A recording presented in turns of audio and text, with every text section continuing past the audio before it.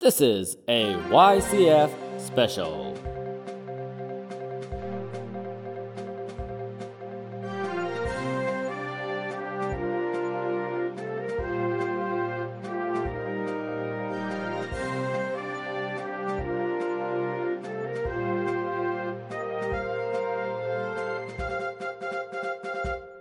Welcome to Your Church Friends podcast. I am Chris. I hope all of you had a wonderful new year. For me, my family has been doing this tradition since I was a little kid. My dad would bring me, my brother and sister, and my mom together around like 11:45 every New Year's Eve, and we would get together and pray, and we wouldn't finish praying until it was a little after 12, so we would pray in what my dad called the new year. So as we've all gotten older, my brother and sister have kids and are married, we get the family together now, and all of us together pray in the new year. So we just have a wonderful time. That's been our family tradition ever since I was little. So that's what we do for New Year's Eve. But like I said, I hope all of you had a wonderful new year. Again, you can see I'm all alone. Murdoch is still on vacation, so I'm taking the opportunity just to record a few episodes about some stuff that I've really been wanting to talk about, or just stuff that I really like. And last week we looked at Psalms 3. So this week we're going to look at Psalm chapter 1, and Psalm 1 is classified as a wisdom psalm. Unlike Psalm 3, which we covered in the last episode, that's more of a prayer psalm. So Psalm 1 is looked at as wisdom, like it's giving us advice on life, on how to live and what's the right way to go. And so the breakdown for this, it breaks up into 4 sections. There's the way of the wicked, that's verse 1. The word of the Lord, that's verse 2. The prosperity found in God's word, that's verse 3. And then the judgment of the wicked, that's verse 4 through 6. So I think it's a great way to start the new year because it takes life down to only 2 options: the way of righteousness and the way of wickedness. The placement of the psalm at the front of the book isn't an accident either. See, this concept of the righteous and the wicked will occur again and again and again throughout the collection of psalms. And I know we struggle with this because to think that there are only 2 options is really, really difficult for people nowadays. We think there has to be another option. In our modern world, we don't like only 2 options. It feels cold. It's so black and white. But from Genesis chapter 1 to Revelation 22, there are only 2 options. It's either life in Christ or death apart from Christ. So as we read this book, the authors, they are inviting us to read the entire book as, like I said earlier, a guide to life in God, or a blessed life. So let me read it. Again, I'm going to be reading from the Net translation, so you can follow along if you want. How blessed is the one who does not follow the advice of the wicked, or stand in the pathway with sinners, or sit in the assembly of scoffers. Instead, he finds pleasure in obeying the Lord's commands. He meditates on his commands day and night. He is like a tree planted by flowing streams. It yields its fruit at the proper time, and its leaves never fall off. He succeeds in everything he attempts. Not so with the wicked. Instead, they are like wind-driven chaff. For this reason, the wicked cannot withstand judgment, nor sinners join in the assembly of the godly. Certainly, the Lord guards the way of the godly, but the way of the wicked ends in destruction. So, the whole book of Psalms starts off with this word, the word blessed. And reading it, it should instantly take us to the Sermon on the Mount, where Jesus preached his ground-shaking message. I mean, it is his alternative to culture sermon. And we covered that sermon all throughout season 1. There's 27 episodes, I believe, on it. You could go back and listen to all of them. They're really great. I really love the interview I did with Mark Clark. That was a fantastic one that kind of summarized a lot of what we're talking about today. But you could go back and listen to those. But here he went over the culture of the time and said, it says this, but I say this. And he starts this sermon off with the word blessed. You know, blessed are the poor in spirit, blessed are the merciful, blessed are the pure in heart, the peacemaker, etc. And this portion is often referred to as the Beatitudes by Christians today. And why is that? Why does this psalm and Jesus' Sermon on the Mount start with the word blessed? Because at its simplest meaning, the word blessed means happy or happiness, or in some ways, human flourishing. So out the gate, the question being asked of us is, where does your happiness come from? It's been said that all of our motivation, our deepest motivations in life, come from our happiness. Every decision we make, every relationship that we're in, every friendship, the work that we do, it's all about your happiness. So what makes you happy? I think we tend to think that it's our stuff, status, or situation that makes us happy, or will make us think that we are blessed, that I'm living a blessed life based on what I have. But I think that blessing or happiness is when you lived an obedient life and have a harmonious relationship with God. You see, stuff comes and goes, but if you have a relationship that is in harmony with God, then you stay in the same state of blessedness, no matter what you have, no matter what the circumstances, or no matter what your status is in life. So essentially, I will make the argument that blessed is being obedient to God. So when we are blessed or being blessed or blessings are coming down to us, it's not about the things that we have so much as it is that we're just being obedient to God. See, I am blessed not because of what I have concerning the stuff that I have or what's going on in my life. I'm blessed because I have God. I'm blessed because I have a relationship with Him. The world is constantly telling you to chase after your desires, and they would tell you to go after what you really desire and what you really want. I read this and I thought it was cool. It says, "Ours is the time in which those who have no room for God are ever ready and eager to offer advice to those who are living for God. The advice of the godless is all around. It crops up in personal conversations, in magazines, and newspaper articles, in movies and television shows. All of those and others too join their voices in the insistent, pounding cry, 'Live like this. It's fun. You'll be glad you did it.' And why is that? Because they will only promote the values of the worldly empire.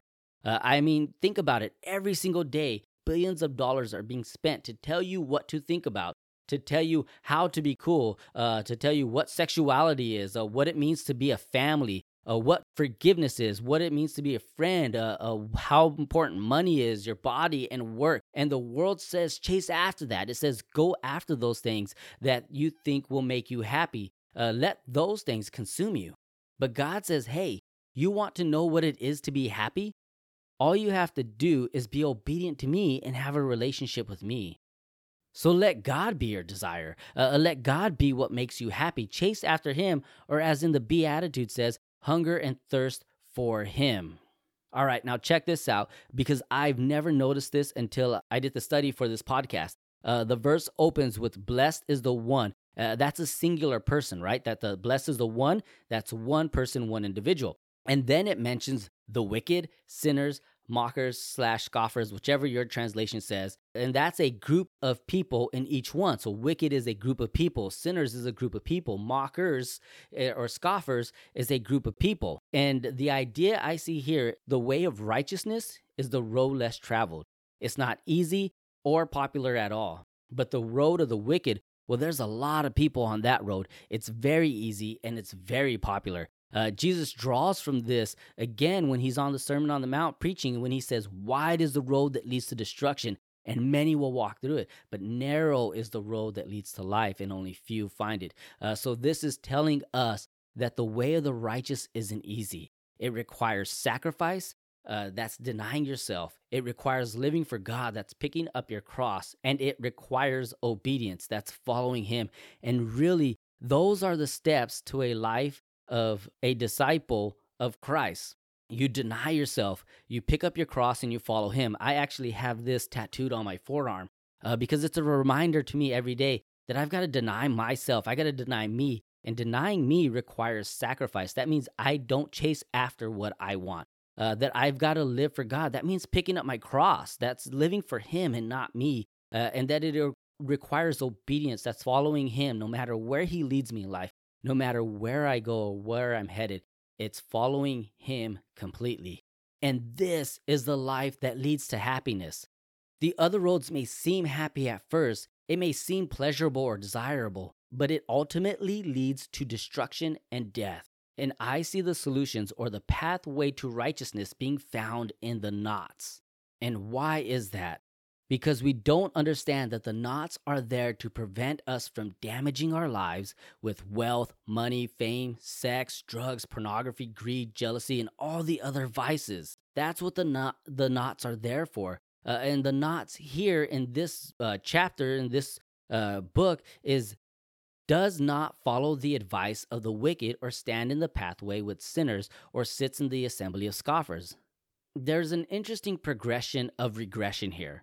It goes from moving to stationary to eventually sitting, and with each one, it becomes more intense. Another way to read it is like this: sin is a temptation that you first try out, then you become accustomed to it, and finally it becomes a habit or your lifestyle. And you notice again this progression of regression. You're moving from one state to another to finally, eventually, you're not even moving at all. And I really like the way that phrases it up to see temptation is something, yeah, we try it out. It's just like, hey, this doesn't seem that bad, but then you get accustomed to it. It's fine. It becomes something that you're doing. It doesn't even bother you anymore. Yeah, it doesn't even change the fact, or you don't even look at it as like it changes your relationship with God anymore, that it hurts that. You're just okay with doing it, and eventually it becomes a habit or a lifestyle, and you're just doing it. You don't even notice that you're doing it. And we need to understand that there are some things that God does not want us to do. And they aren't there to shackle us, but to free us and allow us to have true happiness. I think a lot of times we think that the do nots are the restrictions and the rules, and God doesn't want us to have fun. But really, He's intending for us to have a blessed life, and that only comes from following those rules. So when He puts a hard stop on, let's say, chasing after money, it's because He knows that if we chase after money, we're never satisfied with what we have. We're constantly wanting to do that. So His rules and restrictions for money aren't to not have money, but to be generous with our money, because out of our generosity, we show our true reflection of Him. And that's what they're there for, because that when we give, that brings us more happiness and joy than holding on to what we have or going after more, or honestly, that the pursuit of going for something, you never really feel like you have enough. I mean, think about apps on your phone. They're all achievement based. And they're constantly telling us to go for the next level, go for the next thing, go for the next thing, and get that next reward. And we're never satisfied with where we're at. And that's really this progression. It's moving to stationary to sitting, and then eventually you're just consumed by it, that's all you want. And it's far from the truth that God's rules, they shackle us. That's so far from the truth. The reality is that the wicked, the sinners, the scoffers are shackled by their sins, and it is that their sins, they govern or drive their lives. In an attempt to chase after what makes them happy, they are never really happy and they're never really satisfied. G.K. Chesterton says this, and I love it. It's a great quote. It says, "Don't ever take a fence down until you know why it's put up." And I think that's something we need to understand with why God says don't do these things. Never take down those fences until you know why He's put them up. What are the barriers? What are they preventing you from? And another way to think about it is that the righteous will avoid thinking like, behaving like, and dealing with the wicked. And I love the way that kind of sums up this portion of the verse. This isn't about avoiding all contact with people lost in the world, but it's saying don't let your life be saturated by theirs. So verse 2, instead he finds pleasure in obeying the Lord's commands. He meditates on His commands day and night. And here the author of Psalms 1 found direction from God's word, and it wasn't a chore to him. He didn't see it as like, oh, I've got to do this in order to make God happy. Oh, I've got to do this. It's not like my kids when I tell them, hey, go clean your room. And they're like, I got to go do this thing. What he's saying here is that God's words, God's law, God's rules, that they're not a chore to his life. In fact, it brings him delight, that those things he finds pleasure in them, that they satisfy, that they meet that need inside of him and fill that void. In fact, God's words were such a delight to them, and he found so much pleasure in them that he wanted to meditate on them day and night. That word meditation means murmur or reading aloud or pondering. So really, do you delight in God's words? Do you take pleasure in God's laws? Do you delight in it so much that it now defines everything about your life, that there's a change in your life on all levels, and that it changes not you, but what you want to do? Warren Wiersbe says this on his commentary on verse 2. Their mind is controlled by the word of God. Because of this, they are led by the Spirit and walk in the Spirit. Meditation is to the soul what digestion is to the body. It means understanding the word, chewing on it, and applying it to our lives, making it a part of the inner person, like chewing on God's word and making it a part of you, that when you're actually doing it, it doesn't feel like you're doing it because you have to, but it's almost like it now is you and is your nature. In Deuteronomy 6:4-9, it says this, "Hear, O Israel, the Lord our God, the Lord is one. Love the Lord your God with all your heart and with all your soul and with all your strength. These commandments that I give you today are to be on your hearts. Impress them on your children. Talk about them when you sit at home and when you're walking around on the road and when you lie down and when you get up.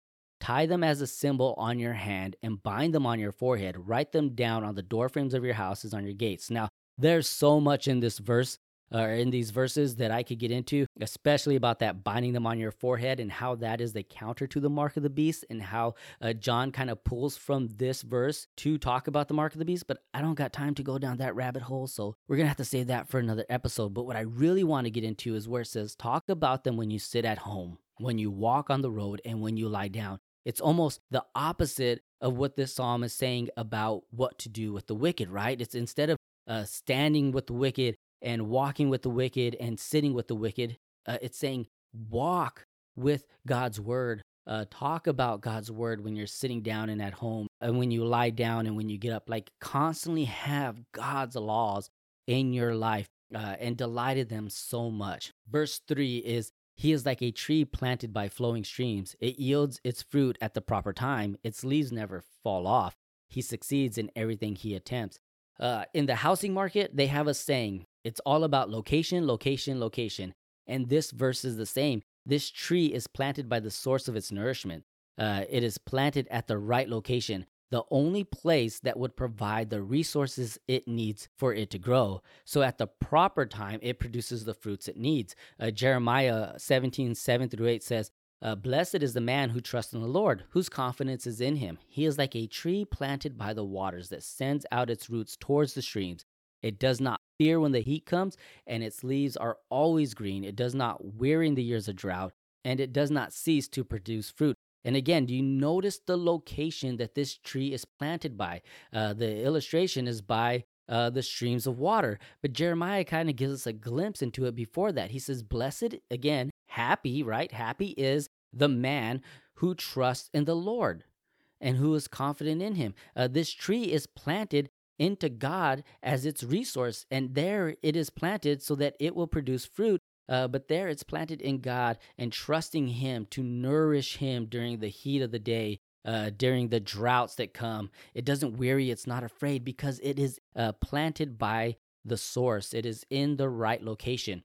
So for us as Christians, we need to plant ourselves in God, in who he is and what he's all about, in his character, in his name, and we need to trust him. That's what builds our confidence, that when things come that maybe it seems too hot, or when the drought is there, we know we're not worried. We have no fear because we're there with our God. What fruit should we be producing? It's not the fruitfulness of things or material wealth. It's not producing little fruits of me or you. It's about producing the fruits of the Spirit: love, joy, peace, patience, kindness, goodness, faithfulness, gentleness, and self-control. That's what should be growing in abundance out of our lives as Christians. That should be what's producing out of us. We should be producing love. We should be producing joy, peace, and patience, and kindness, and all of those things. And we need ourselves to be rooted in obedience, because we need to understand there could be no fruit without the roots.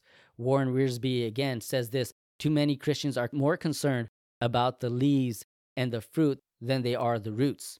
But the roots are the most important part. Unless Christians spend daily time in prayer and the word and allow the Spirit to feed them, they will wither and die. And here he's saying it again. It's all about the roots.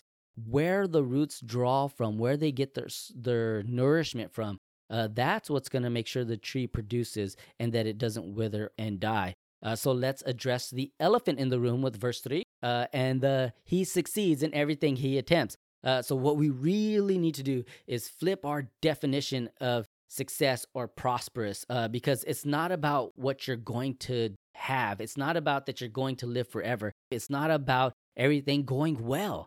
Honestly, it's about none of those things. It is, if you follow God's ways, then you're going to prosper instead of perish. So there's only two options in life: prosper or perish. And prosper means so much more than the material things. But if God blesses you with material things, then you have to be a good steward about it. So let me share this story. I heard a pastor preach on this, and he shared this, and I thought this is really a good illustration of what prosperous means. He says, a preacher once said, this week at my church, two missionaries who were in Africa, 86 years old and 79-year-old, two women who had given their life to Jesus. They never got married. They served the people in Africa their whole life. Their brakes gave way in their car, and they flew over the mountain into eternity and died. Some people look at this and say, what a tragedy.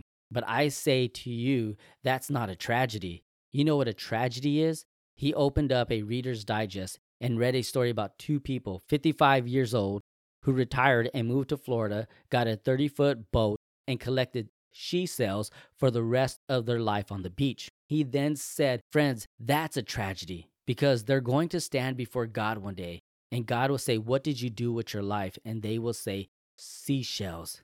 You see, a tragedy is living your whole life and not understanding what God has for you. And the real tragedy is not doing it. See, I don't believe we as Christians are called to that kind of prosper life, that life where we think it's all about success or fame or what we have. That's not prosperous, and that isn't success in the view of God. If you really think about it, look at the disciples. All of them but one were executed, and it wasn't that they didn't try to execute John. It's just that when they did, he didn't die. So they banished him to an island. See, those people are defined by success. Even if we look at someone like David, who was successful as king, he went through years of heartache and trouble. Daniel, one of the most Christ-like figures in the Bible, was living in a foreign land as a servant to a king that had conquered and destroyed his home. But these are the successful people in the Bible. And if we even look at our own Savior, he was homeless and traveled around with 12 guys. His own family, while he was alive, rejected him. People called him crazy. They insulted him and said, you don't know who your father is? And he died on a cross. But that was success by God's definition. And why is that? Because all of these people were doing what God had asked them to do where they were at. And it's not about the task or the role that they had. It wasn't that David was king, that's what God had asked them to do. It was being obedient. And yeah, when someone like David messed up, what did he do? He repented and he went back to being obedient. But that is true success. True success is living a life in full obedience to God. It doesn't mean that I'm going to have it all. It just means that I have my God. All right, verse 4-5, the word wicked here describes a person who is not in a covenant relationship with God. So basically, the word wicked here is someone who says they don't have a relationship with God, but one who lives the way they want to, and they're chasing after their own passions. Now, they may be a kind person. They may do things for charity. They could be what is called a good person. But God's evaluation of them is that they are without him. As one commentator has said, God sees but two persons in this world, the godly who are in Christ and the ungodly who are in Adam. The psalmist kind of compares them to like chaff, that they're the worthless husk of the grain that blows away in the wind. This could mean that the wicked lack the internal fortitude to endure difficult times. And this made me think that maybe it's because they have no real hope. As followers of Christ, when things go bad, we have God. He is our anchor and he is our hope. And we have who he is and what he's done, right? But the people who don't have a relationship with God, when things go bad, they're just blown away by everything because they aren't anchored to anything. They're not anchored to the hope of our Creator. They may have an anchor, let's say, in their finances, but that could easily get snagged and taken away. They could have an anchor in a relationship, but that could end. They could have an anchor in a job, in a situation, what have you. All the things in life, all those things that we covered in verse 1 about chasing after, that's where they put their anchor in, but there's no stability in those things, and those things could be easily blown away. But we have hope in our God, and because of that, we anchor into him. Looking at verse 5-2, we can see that judgment is also coming for them. And it reminded me of this in Matthew chapter 3, verse 12. And it says, I baptize you. So I believe this is John the Baptist says, I baptize you with water for repentance. But after me will come one more powerful than I, whose sandals I am not worthy to carry. He will baptize you with the Holy Spirit and with fire. His winnowing fork is in his hand to clear his threshing floor and gather his wheat into the barn, but he will burn up the chaff with unquenchable fire. And it even says it. I really like the way the Net translation translated. It says it this way, and it made me understand that it's saying that they will not stand in judgment, and that's meaning they will not be able to stop it when it comes. And to me, I read this and I don't celebrate. It really breaks my heart that this will be their fate. And when I do read this, I think that, man, I need to get on it when it comes to spreading the gospel of Jesus, because if I don't, then this is the fate of people I know and the people around me. And I don't want this for anyone. But it's because the ungodly are lost, because they refuse sometimes to submit to Christ and his word, that they prefer the counsel of the world and what it says about prosperity and success, and they spend their day thinking about sin, and they think they are secure in this earth, that this psalmist is saying that they are only chaff, and that they will be blown away, and their eventual destruction, their eventual destination is judgment that leads them away from the one thing they were pursuing all along: happiness. All right, verse 6, the final verse of this one, it says, God watches over them. The righteous aren't distinguished by their own actions, but by the Lord, and he watches over them. What hope and happiness is it knowing that the God of the heavens, the God of creations, is watching over me and you? And to me, that's so awesome to think about, that God is watching over me. Everything I do in life and everything I go through, he is there watching me. I feel like a sense of security in that. It's kind of like our chickens. I notice that when I'm out there watching over them, they feel a little more confident and calm about what's happening. But if I kind of move away and they sense a predator like a hawk, they all freeze up and they're afraid and they don't know what to do. But if I go out there, they feel calm because they know I'm there to protect them from any predator or harm that's coming their way. And now that we have Bear, our dog, he's the new shepherd of the house, and he shepherds our chickens. And even when he's out there, sometimes they don't like it because he's trying to put them away back into their coop. But when he's out there, again, they feel this sense of security. And that's what it is, knowing that our God is watching us, that we feel secure, that we feel loved, and that we feel protected. It's also a warning. Murdoch likes to say it this way. Yeah, God is watching you all the time, right? So it's also not, I guess, not so much of a warning, but just a reminder that God is always watching us, always watching us. So really, this is all about what you do with your life. How do you walk, and how do you actually live? And the warning is, don't be a Christian atheist. See, a Christian atheist is someone who believes in God, but doesn't live like it. In fact, I'm saying it the nice way. You know what James says? James says this is demon faith. You could believe in God. You know what? The demons believe in God. They actually know God. They know who Jesus is, but they don't live like it. So if you know who God is, if you're going to church on Sunday and telling people you're a Christian, but you're not living like it, really what you have is demon faith.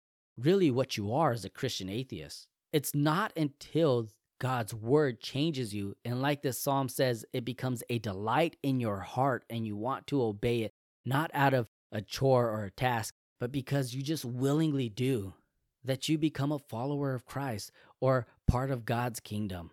The final warning is, if Christians start listening to the counsel, advice, or plans of the ungodly, they will soon be standing in their way of life, and finally will sit right down and agree with them. So that's all I got for Psalms 1. Next week, me and Murdoch are back with Forgotten Books of the Bible. I believe we're going to be covering Zephaniah. That is a fun one and a fun book. So if you can, go ahead and read it ahead of time. But I am Chris. I am your church friend. Thanks for listening.